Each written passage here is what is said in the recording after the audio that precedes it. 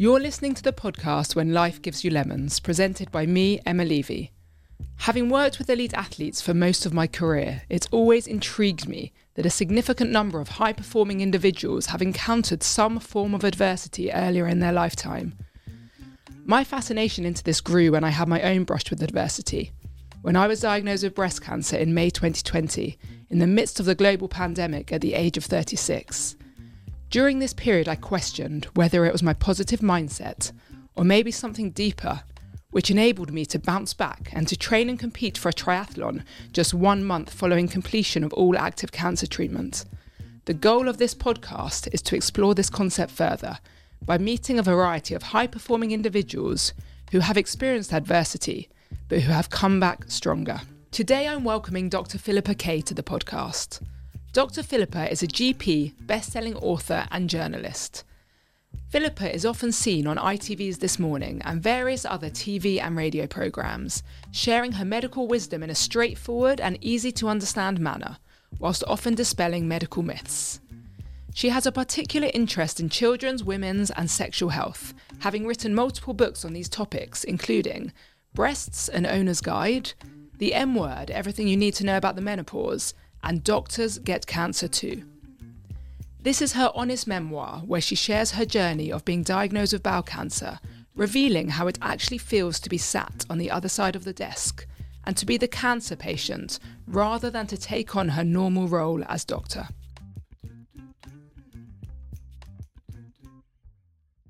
Dr. Philippa, thank you for coming to talk to us today. I do really appreciate you taking the time out of your busy schedule and coming to the studio. Firstly, how are you now? So this, I don't know when you go out live or not, but this is the beginning of May, and I am currently sitting here in an abdominal binder after having surgery coming up to 2 weeks ago now.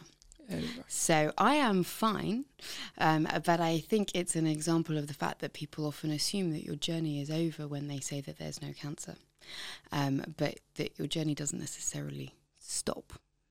Yeah, and you were diagnosed in May 2019. In May 2019, I was 39 at the time, and I was an extraordinarily lucky pickup. And whilst it's not lucky to have cancer, it's very lucky that I was discovered when I was, because I didn't have the typical signs and symptoms of bowel cancer. And for anybody listening, those are a change in bowel habit. We all have a bowel habit. You might go 3 times a day. Someone else might go 3 times a week. Both of those are normal. But if your bowel habit changes and you go from being a 3 times a day to a 3 times a week person, or vice versa, and that persists for more than 3 weeks, that needs to be checked out. Any blood in the poo, on the paper, in the bowl, mixed with the poo, tummy pain, lump in the tummy, extreme tiredness and unintentional weight loss. So you're not trying to lose weight, but your clothes are getting bigger. So those are the typical signs, and I didn't have them. And my youngest was 4 when I was diagnosed with bowel cancer, and I have had 3 cesarean sections. And after my last one, I had some pain in my pelvis, and everybody said that is from all the scar tissue. You've had lots of surgery down there, because I had other surgery, and it's just scar tissue pain. And so I didn't really think about it.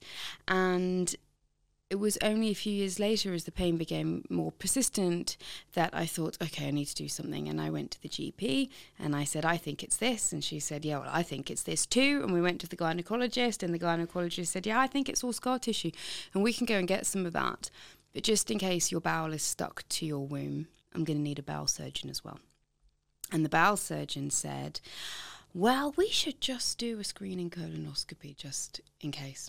And I remember I was annoyed because I didn't have the day to take off work to do the bowel prep, and then another day to take off work to go and have the procedure. And I thought, this is just a waste of time. And then they're all going to say to me, and now we just need to do the keyhole surgery anyway. And so I was a bit grumpy, and I went in, and I remember that they pushed the sedation into the vein, and I lay down on my side, hug your knees in the chest, and there's a camera right in front of you, like a screen in front of you. And I opened my eyes and I looked as he put the tube in, the endoscopy tube in, and the cancer was 8 centimetres up, so it was there straight away. And I knew exactly what it was. And I turned my head and I looked at the surgeon, and the surgeon's eyes came up to meet mine. And I knew straight away And then it was like the sedation hadn't worked at all. I was very awake. But so I was an incredibly lucky pickup, because when they then went in to remove part of my bowel the first time, I had other surgeries, had you not known what you were looking for, you could have done a keyhole surgery, seen a tummy full of scar tissue, which I had, and not gone into the bowel.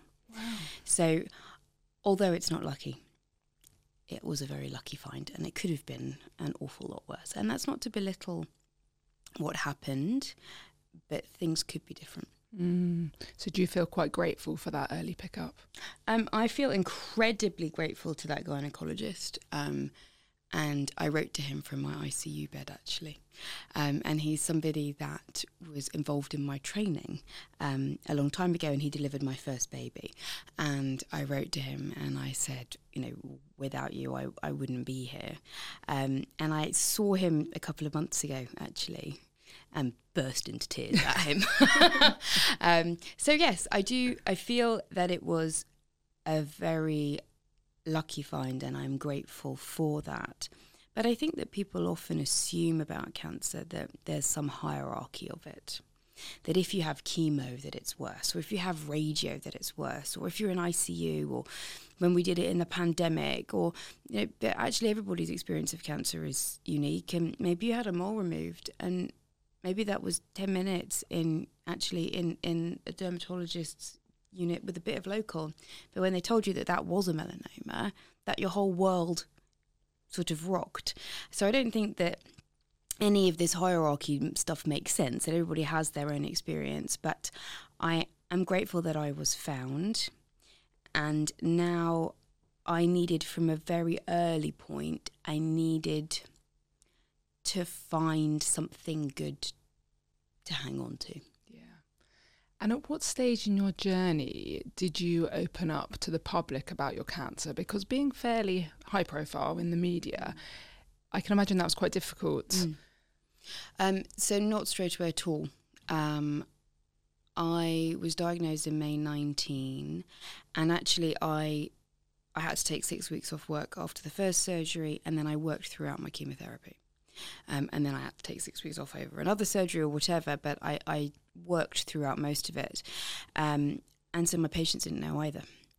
They knew that I'd had something, and that was it. And as doctors, we are quite careful about what we give of ourselves.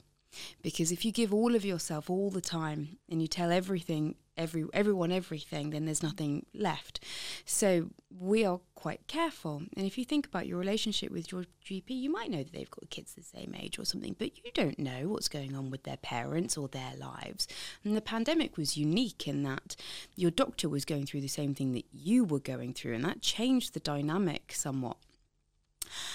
But I started writing a diary the day that I got home from that diagnosis, because I needed to emotionally vomit. And I could not stand being in my own head. It was just too noisy and too much. And so I wrote it out, and I wrote it out, and I wrote it out. And my diary never cried back, and never had any judgment, and never said you can do it, and never said anything. It just was the most non-judgmental thing that you could have. And you can repeat yourself 100 times and your diary doesn't get bored. So I wrote and I wrote and I wrote. And I had the first edition of the M Word coming out. And my publisher said to me, how are you going to manage the publicity and stuff? And I said, well, I'm just going to manage. And then she said that we were beginning to talk about it, and I began to talk about it with my therapist. So I've had therapy since my diagnosis, and I'm very open about that. And I realised that I have this platform, and I'm very grateful for it, and it is a unique space. But I was so lonely throughout my cancer treatment, incredibly lonely, even before the pandemic, because someone can take you to the doors of the operating theatre, but it's you that lies down on your own. Mm-hmm. And it's you that says over and over and over again, hurt me to make me better. Mm. And you lie there and they access your port and they fill you with cancer poison, right? And you say, do it to me, please. And no one else does that with you. And it's incredibly lonely. And I didn't want other people to feel so lonely. And I struggled initially with getting involved in the cancer community because I knew that when you come and see me as a doctor, you're mine. Straight away, you're mine, right? And we have this relationship now where I feel responsible for you. And in the cancer community, I started to feel responsible for too many people and wanting to fix too many people and needing to say, well, you could ask for this and you could ask for that. And I can't be doctor in that moment. I really needed to be patient. And so for a while at the beginning, I pulled back from the cancer community in general. But what I realised was how much I could do for that community, but also for, I guess, everyone. 1 in 2 of us are going to have cancer. That means everybody knows someone who's affected by cancer. And I wanted people to know what not to say, never mind what to say, but what not to say, because there's an awful lot of those. And I am very aware on the television that when I talk about bowel cancer, it takes about 3 weeks to a month, and my DMs get full. And the reason it takes that long is because people then go and see their GP. There's a 2-week wait to see the hospital doctor, and they get a scope and they tell me when they've got their diagnosis.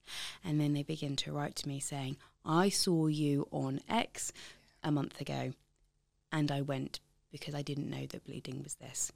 And that's incredible. And we know the data shows us really clearly that when, for example, we do a smear on telly, that the number of bookings goes up.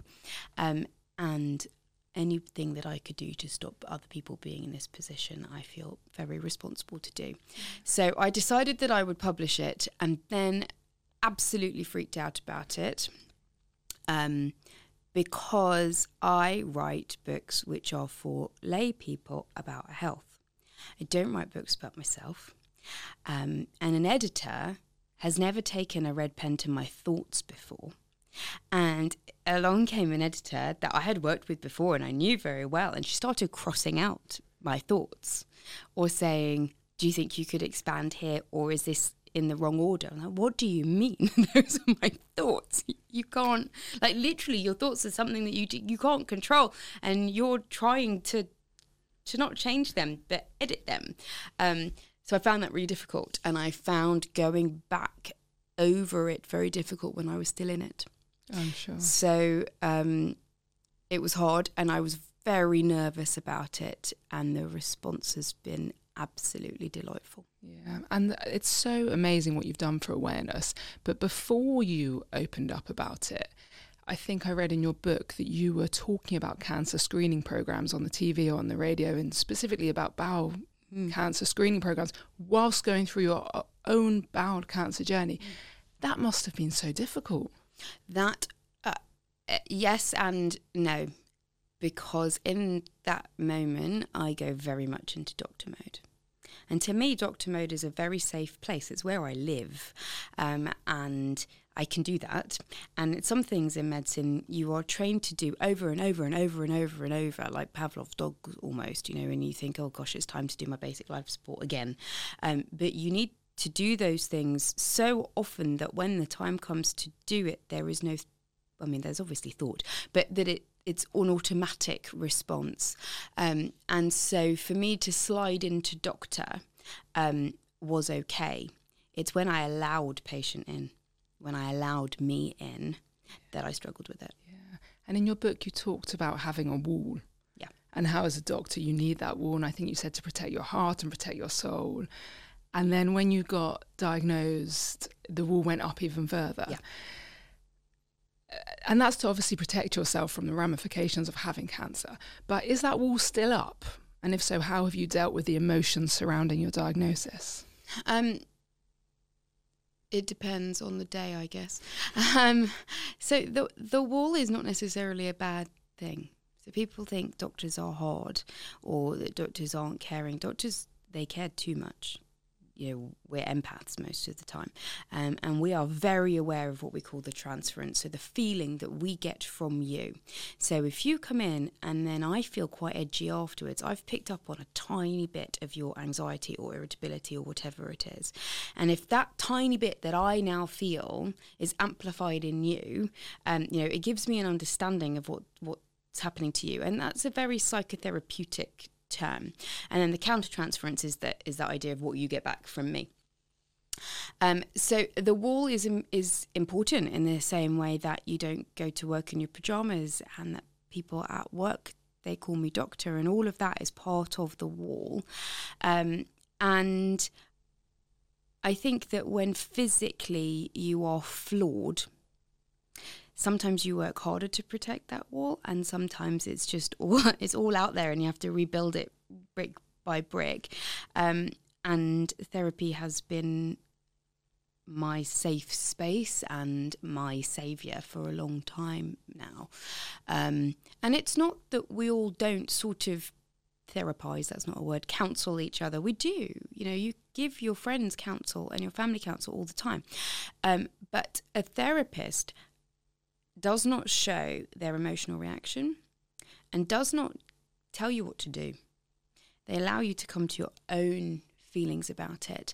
And I really struggled, and I still struggle, with people telling me how strong I am, how brave I am, people telling me only 4 more chemos, only 1 more chemo, only 1 more surgery. I've been told only 1 more surgery for about 8 surgeries. People who are so desperate for you to be well and are so hurt by the pain that you have that they can't bear it. And so they try and make it better. And they try and make it better by telling you to be better. But what I need, or what I needed, was to marinate in the shit a little bit. And I needed you to sit with me in it. And most people can't. Yeah. And a therapist often can. And so when people say, you're positive, I'm not positive. I am pissed a lot. And I am grumpy. And I went to chemo stomping and dragging my feet, but I went anyway. And people really struggle with the idea of more than one thing being true at once. But more than one thing is often true at once, and feelings aren't black and white, they're grey, and you have feelings and not feelings or. So you can be brave and terrified, and you can know that you're going anyway and be stoic and be hugely angry about it, or be really fed up about it. And often people really struggle with the dichotomy of that, but you aren't or, you are and. It's that comment, isn't it? You'll be okay. Because You actually, you might not be. Yeah. Yeah. And what would have helped me is someone saying, I hear that you're afraid. In fact, that still would help me. I hear that you are afraid, and I can't tell you it's going to be okay, but I can tell you that I'm here. Yeah. And it's really hard for people to do it. And as a doctor, my job has always been to try and fix. And I might try and fix with medicine or with therapy or with surgery or with me. Often, doctor is medicine, often. But cancer has really changed how I do that. And I know the exact moment that it changed. And that was in ICU after my first surgery, where things were going not well. And I would look at my own heart monitor and think, someone's coming now.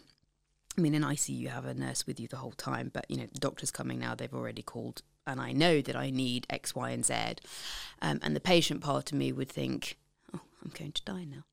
And a doctor came in about 2 or 3 in the morning, and he looked at the monitor, and he sat down on the bed, and he held my hand, and he said, you're having a really shit time. And I don't know how long that lasted, but I know, and it couldn't have been long because he had to do what he had to do, but that was the time when, in that just moment of human connection, that I felt seen. And so now, when my patients, it always makes me upset, when my patients are going through something, And often they won't look at you and their eyes go down and their head goes down as they're talking about it. And I say, I see how bad it is. I see how hard it is. I see you. And their heads come up and their eyes meet yours. And you think, that's what I did for that person today. Because I can't always make it better. Yeah. So has your cancer experience changed you significantly as a doctor? Yeah. Yeah, I mean, and that would be what I think the difference is. I think the being in the public profile is slightly strange still, because patients know this piece of information about me and they will say, but what happened to you? Or, I've spoken about the fact that chemotherapy put me in a premature menopause, and they say, but what are you on? But what I'm on and what my treatment is not what necessarily what you need. So I can't... People are saying sort of, what would you do with the understanding that I have? And it's like, it's not what I would do, it's what would I do in your situation. And anyway, it's not about what I think, it's about what you think. And after I've given you enough information to try and make those choices and decisions yourself. So it is odd that people sort of know something about me in that way. But I think, I hope that more good has come out of it than not. And have you had patients with the same vulnerabilities, the same fears as you, the same diagnoses as you? I don't think you need the same diagnosis as me to have the same fear as me. Yeah. I think. But have you had the situation where you're sitting as a doctor and you're thinking, oh my God, this is hard because this is me? But that's not the first time, because I had recurrent miscarriage and when people would come in with miscarriage, or whatever else. It's the times when you identify with someone, and often that would be a young mother with young children. And I was literally just thinking about this today, of thinking, when your doctor cries as a patient, what do you think? And do you often cry then? Not often. But when I was a junior, there was a sort of leave the ward. And every junior I've ever met would say there was a time where they went and cried in the toilet. And I worked in oncology, and we did astounding stuff, like a woman got married on New Year's Eve and she died the next day, and we did it in the ward, and we did this stuff that was both heartwarming and heartbreaking. Yeah. And that you would leave sometimes the ward round and take a minute. And then in GP land, it's different, because in GP land, I know you, and I know you for years, and I might know your family, and I know where you live, and sometimes I look after generations of people, and so that relationship is different, and that's the joy of general practice, and what I hope can still be maintained in general practice is getting a lot harder. But you know people for longer, so they touch you in very different ways. And when I first started as a GP reg, I used to say to my trainer, but what happens? I can't excuse myself. I can't, because you're in a one-on-one situation. It's not like you're in a little group of doctors, in a whole ward. And she said, well, we can talk about that. What is it that you think? And sometimes, depending on how well I knew them or not, I would say something like, oh, don't worry about me. When people cry, I feel that too. My eyes are just leaking. Ignore me. Carry on. This is about you, not about me. Yeah. And so I will often say something like that. And I wonder, and I still wonder, does it make people think my doctor is human? Or does it make patients worry about me because I don't want them to be worrying about me at that moment? I think the majority of patients would feel my doctor is human and they get me. They understand, they're empathising with me. But no one's ever complained. Exactly. No. And it's making it sound that it happens a lot. It doesn't happen a lot. But when it happens, I actually think as a doctor, it's quite important to take a moment and think, why? What is it about that has got in, that has got through? In the same way that when you start off as a doctor, you think a lot and ruminate a lot about cases. And the more experience that you have, the ones that you're thinking about at home are the ones where something bad is happening. or you're missing something. And you learn to look and think, oh, this person just keeps coming up in my head. Something else is going on. Let me go and talk to another doctor about it, or whatever. And I think it's really important to be aware, what is it about that person that triggered something in me? Yeah. And do you think doctors in this country are prepared enough with how to deal emotionally? You don't even need to finish the sentence. No, absolutely not. There is no psychological support throughout your training. There is no psychological support. Is that still the case? Because I know so I trained as a physiotherapist, and I know as a physiotherapist, you know, we're on the wards, we're seeing death as well, and difficult scenarios. I trained 15 years ago, or over 15 years ago. We had nothing. Yeah. So I don't know if it's changed though. There's something called the Practitioner Health Programme, which that you can be referred into, but there isn't when psychotherapists train, they have to go into psychotherapy. And the only job out of all my jobs and training where I had to have some kind of counselling was when I did psychiatry. And so for 6 months, I saw somebody once a week, and that was part of the training. Aside from that, no. I was 24, and on my first day, I remember my first call. Everybody remembers their first crash call. I remember thinking, would it be better if I hide in the toilet? And my SHO, so at the time we were what's called PRHO, so that was the most junior doctor, which is now the foundation doctor, and then my SHO, which is now an ST doctor. And he looked at me, and there was this sort of thought of, and he went, come on, let's go. And we bolted down the corridor at St Thomas's Hospital to the psychiatric unit. And I remember exactly what happened in that first crash call. And afterwards, the registrar went, all right. And I went, all right. And that was that. But actually what happened was pretty traumatic. And we are exposed to situations where it's very clear that there are many situations which are worse than death. And all doctors will tell you that there are situations which are worse than death. And you're often on your own, and you're young, and you are exposed to all kinds of things, and you are exposed to the best of people and the worst of people, and you find your way, but there really does need to be more support for doctors, and an understanding of the humanity of doctors, because you can't absorb everything.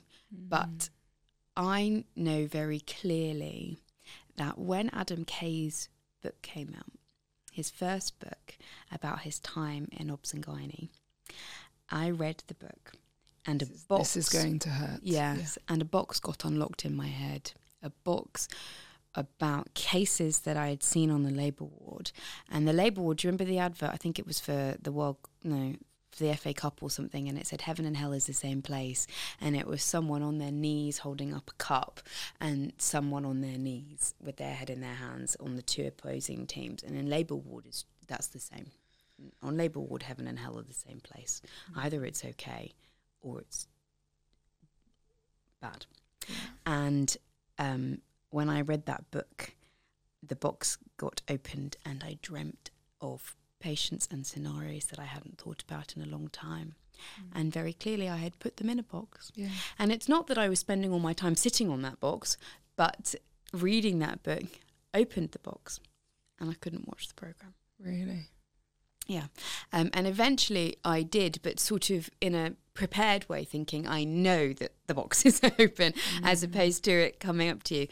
So I think that doctors definitely need more support. All healthcare professionals do. There's no money for anything. Yeah. But we don't want all doctors having to go through the traumatic things like that you've had to go through to better you as a doctor. Well, actually, I'm not saying you weren't a good doctor beforehand either. But sometimes going through that, and you become more self-reflective, and you maybe do become more empathetic. Or your wall goes up. Yeah. And a bit of both has to happen. You don't do chest compressions on a little old lady and feel their ribs breaking and think about it at the time. You don't. You have to have your wall up. Yeah. But you have to know when to lower that wall as well. Yeah. And that's the tricky bit. Yes. We've all seen doctors who don't lower that wall at all. You know? And don't understand what it is from the patient's side. And I think that the balance is very difficult. And I think that people often talk about groups of doctors as one way or another, and they say, oh, the peds doctors are nice, but the surgeons aren't. And you think, well, it takes a lot of guts to put a knife to someone and say, I'm going to use this knife to make you better. And so I want the person cutting me to be the best cutter. And if they are a bit arrogant, maybe they have to be in some way. And I know that I can get the rest from somewhere else, but not every patient can. And it's very different. The balance is very difficult. Yeah, absolutely.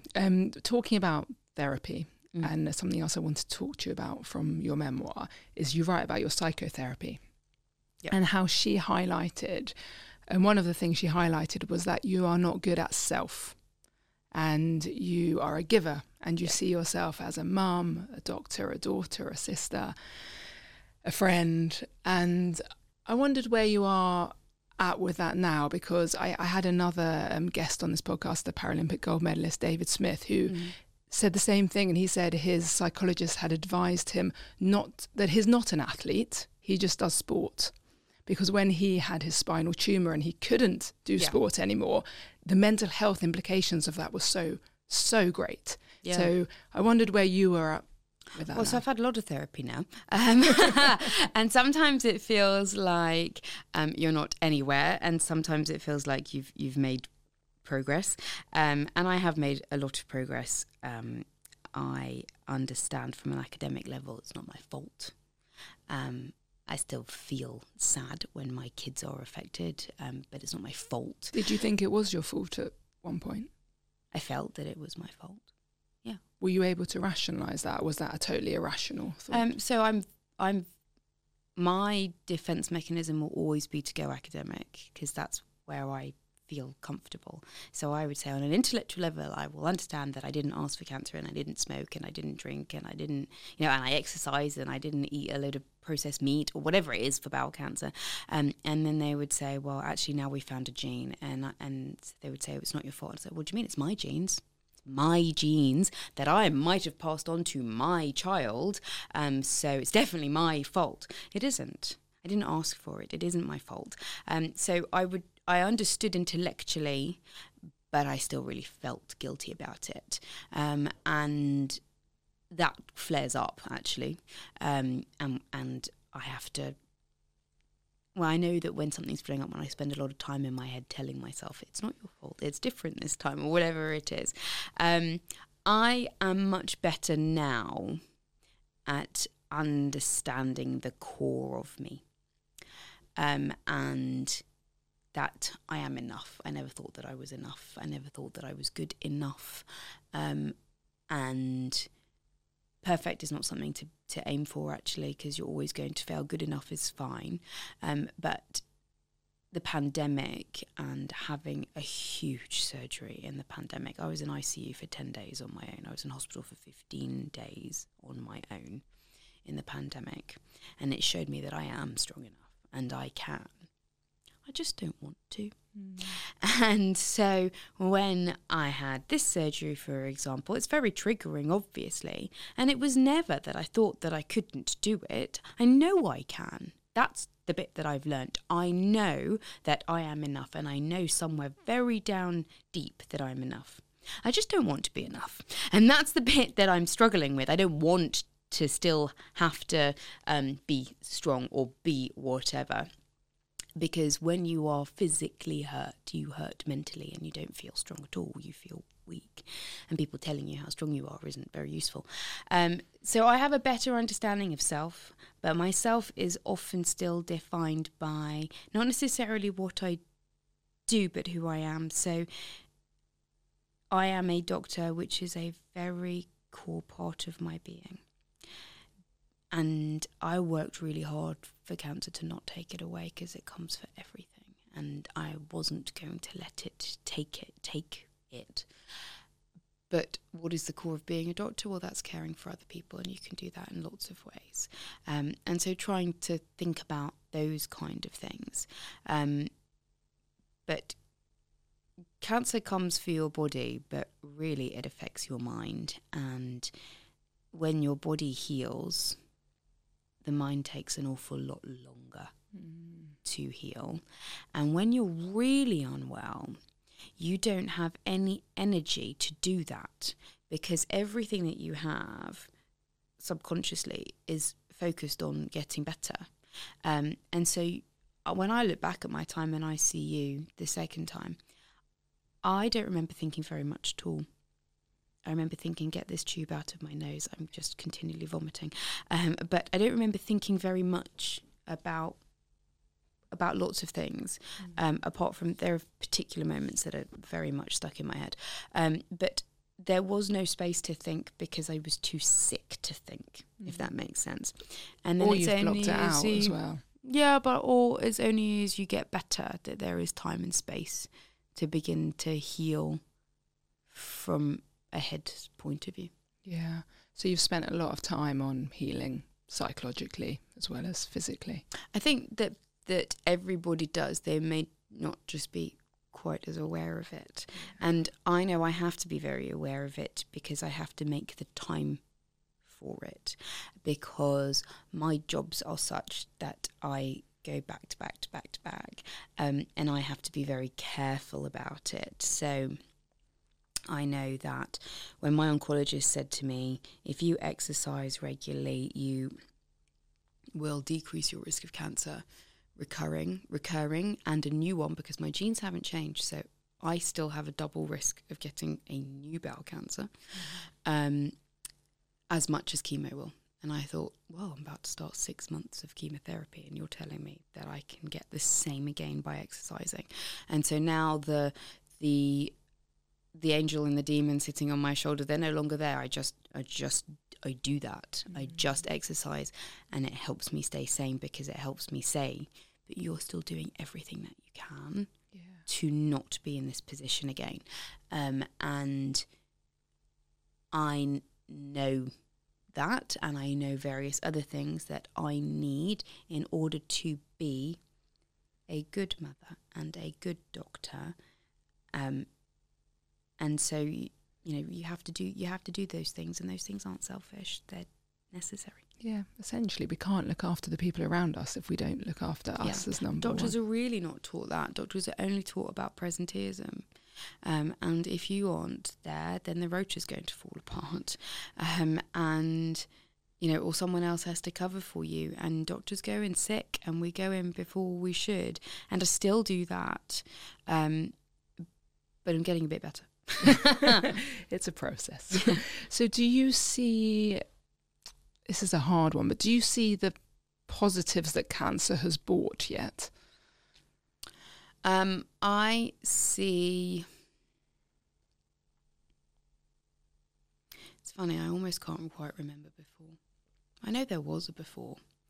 Obviously there was a before, but I can't quite remember and imagine it, if that makes sense. And that's because we don't talk about the impact of being a survivor and survivorship. If one or two of us are going to have cancer, more and more of us are living with cancer or are surviving cancer. But we don't talk about lymphedema from breast cancer surgery, or premature menopause and infertility from chemotherapy or radiotherapy. We don't talk about the mental health issues and the ongoing fatigue. We don't talk about low anterior resection syndrome. I only have half a bowel now.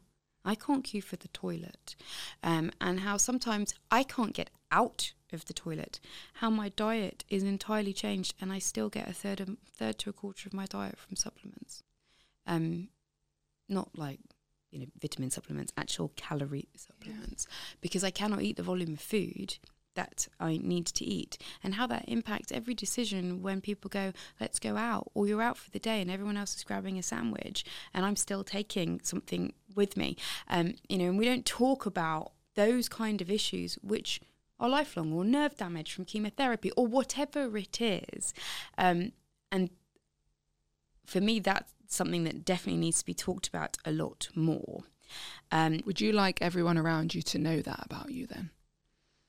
No, I want the people who I want to know to take it into consideration, but I don't want them to tell me about it, and I don't want to make them to make it too obvious. It's very confusing. Because I don't want to talk about that. Do you know what I mean? I want to still be that strong person.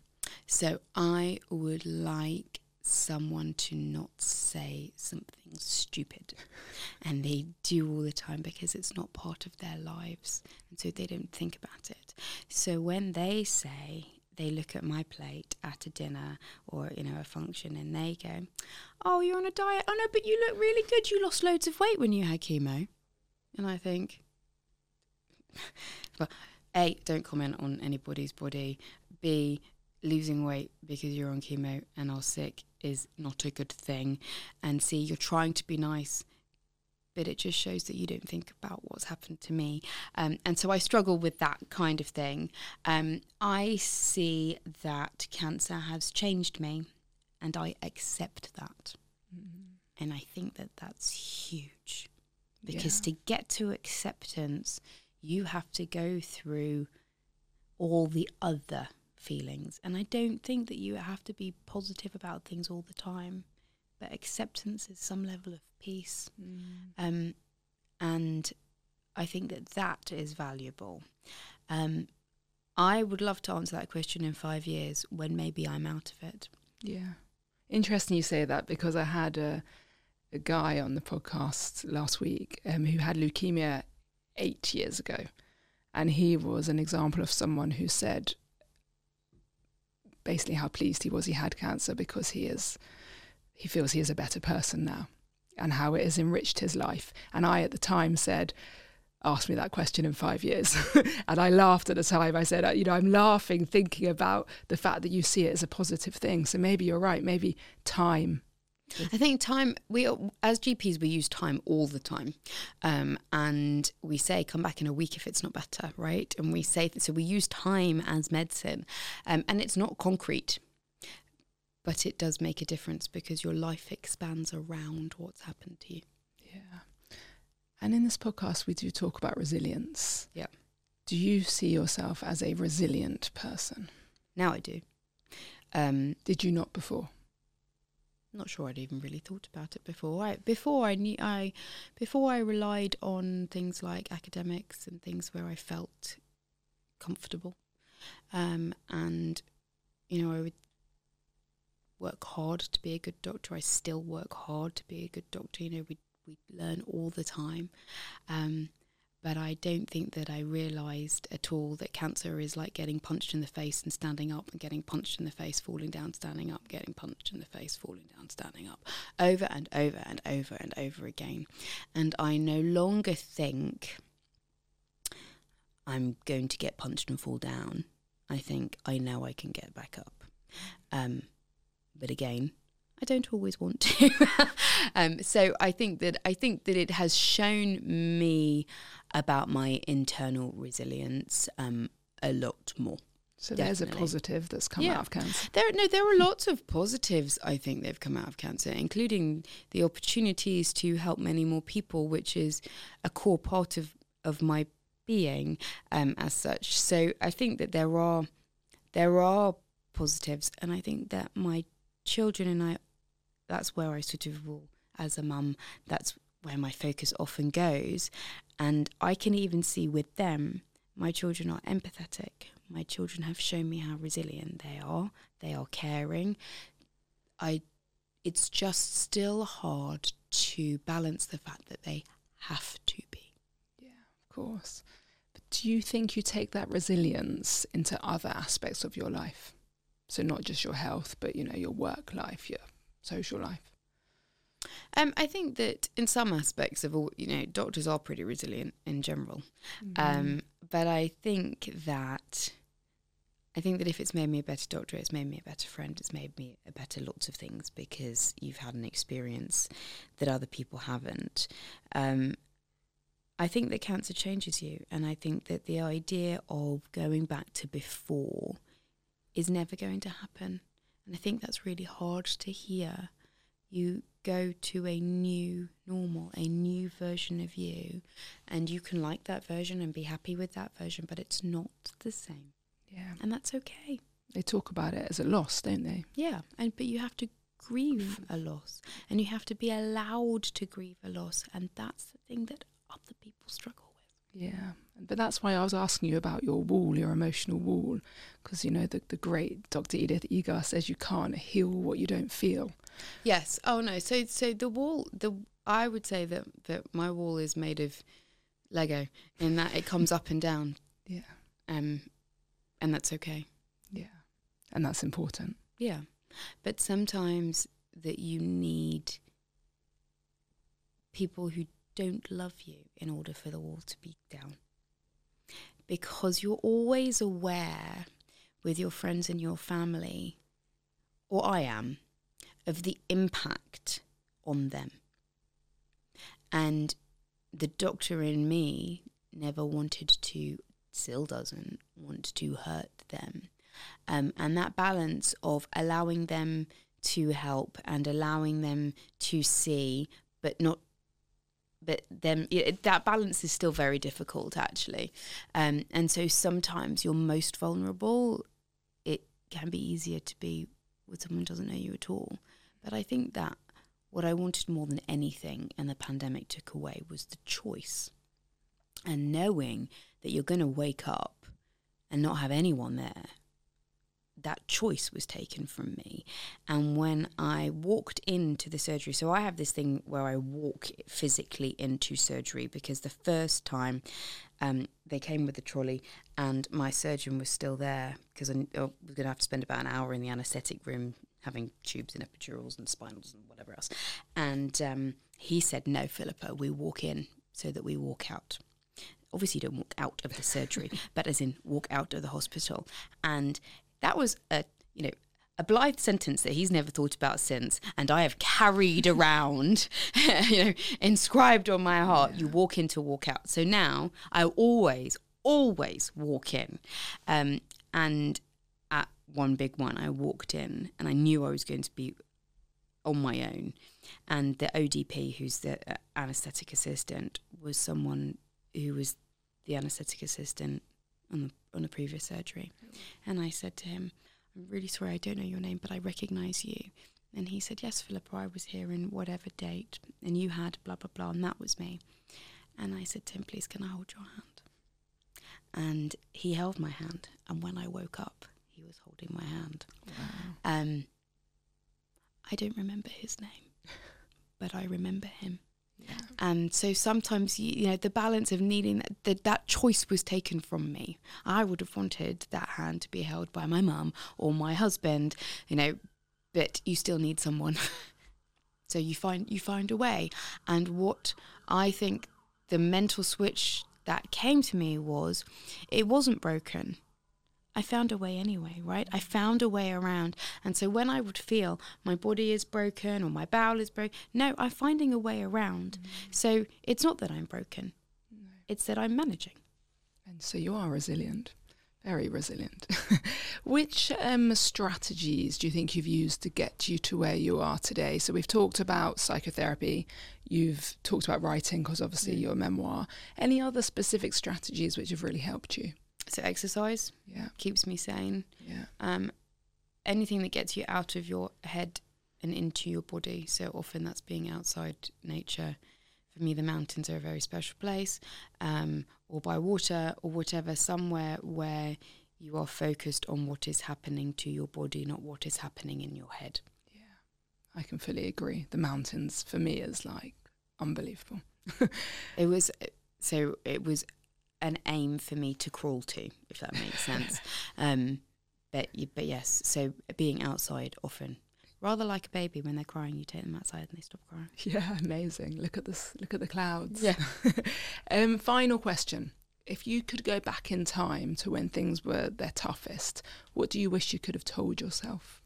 I have one regret in my life, and that regret is not about the toughest time. That regret is that in those few years when I had intermittent on and off bit of aching around my scars, that I didn't say, no, it's not scar tissue, because all bowel cancer grows from a benign polyp. And you can just take out a polyp at a colonoscopy and never thought about it again. And it's a silly regret because I can't go back and change it. But that would be what I would do and change. If I could go back to at the worst time, what would I say? Probably nothing. Just sit and hold my own hand. Yeah. Because you can't say anything. And that's what was missing in the pandemic, was that I had to hold my own hand. Yeah, that was hard. Yeah. Where can people find you if they want to know more? So you can find me on Instagram and Twitter at Dr Philippa Kaye, 1L, 2 Ps. And all my books are available at Amazon, Waterstones, and anywhere else that you buy books. Thank you, Dr. Philippa. Thank you for your honesty, your vulnerability, and sharing your story, and for sharing it so widely as well. I really feel that books like yours and sharing, like we talked about, awareness enables more people to get diagnosed early, and we know the importance of early detection. Please keep writing your fabulous books. They are very readable, and they really do help the layperson to understand these crazy medical concepts. So thank you very much. Thank you for having me.